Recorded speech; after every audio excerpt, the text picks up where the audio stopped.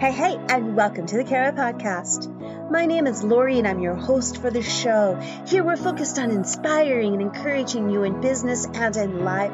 And more so than ever, we all need to be encouraged. The Kara Podcast is a community driven by creative, authentic, remarkable, and accomplished people just like you.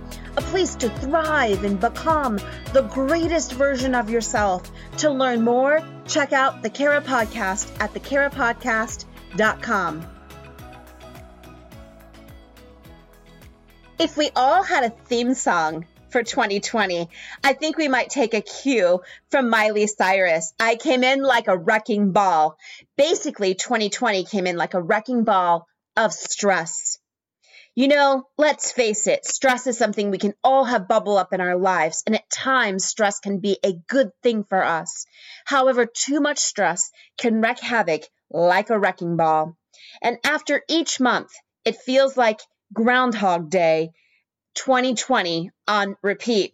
You know, the daily negative news report, the economic downturns, violence, and pandemic.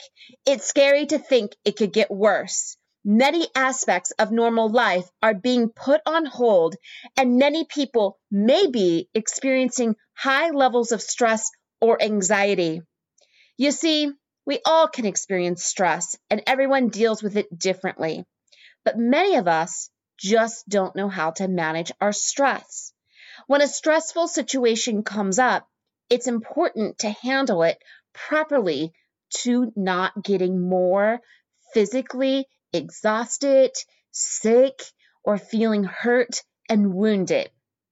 It might feel like stress is an emotional issue, that something lives strictly inside of our heads, but stress can become a physical issue as well, especially when dealing with the most stressful things in life.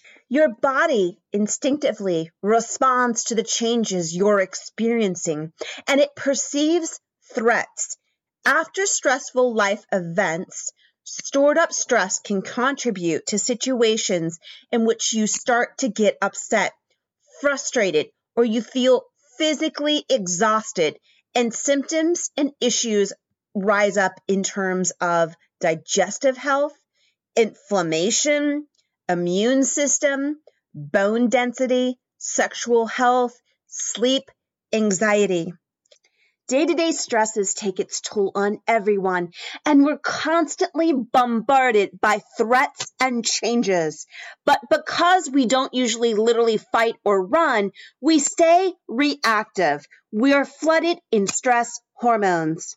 Yoga, meditation, and breathing exercises is one of the best ways to undo the wrecking ball of stress. It can ease anxiety, inflammation, and applying these practices to our life with regularity, we can become more resilient to stressors as they come up. If you're feeling stressed, here are 3 exercises you can practice and do wherever you are, especially the breathing exercise. Begin with conscious breathing.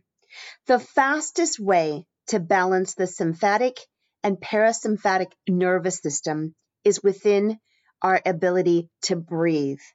To balance any overstimulation of the sympathetic fight, flight, or freeze nervous system, utilizing the vagus nerve by using yoga focuses on using the diaphragm for breathing and extending the length of the exhale. For example, one way to start is with a 3-count inhale, 1, 2, 3, and a 6-count exhale, 6, 5, 4, 3, 2, 1, and continue that until you begin to feel the relaxation that comes over your body and as the anxiety begins to melt away. Another great practice is open your heart. Yoga postures that open up across your chest and throat can stimulate the vagus nerve. From a seated position, bring your hands to your shoulders. Inhale, open your elbows wide and lift your chin, expanding across the front of your chest. Exhale and pull your elbows in front of your heart and slightly tuck your chin down. Repeat several times, opening up to the feeling. Massage the belly, not quite literally in this case. You can, however, stimulate the vagus nerve as it passes through your belly with yoga. Start in a tabletop positions on the floor on all fours with your wrist under your shoulders and your knees under your hips. On an inhale, lift your head and tilt your hips as you drop your belly down towards the floor, moving in cow pose. As you exhale, drop your head and hips as you arch through your spine into cat pose. Repeat, moving with your breath several times as you get a gentle massage for your belly and spine. How else can you calm down and take control of stress being a wrecking ball on your life? Take action by doing things within your control. With things changing so quickly, it's a situation that leaves a lot of people feeling out of control. This can cause people to feel anxious. Stress and anxiety comes from feelings of loss of power. But finding something like a new project, a task that makes you feel in control can be helpful. Focus on things you can do.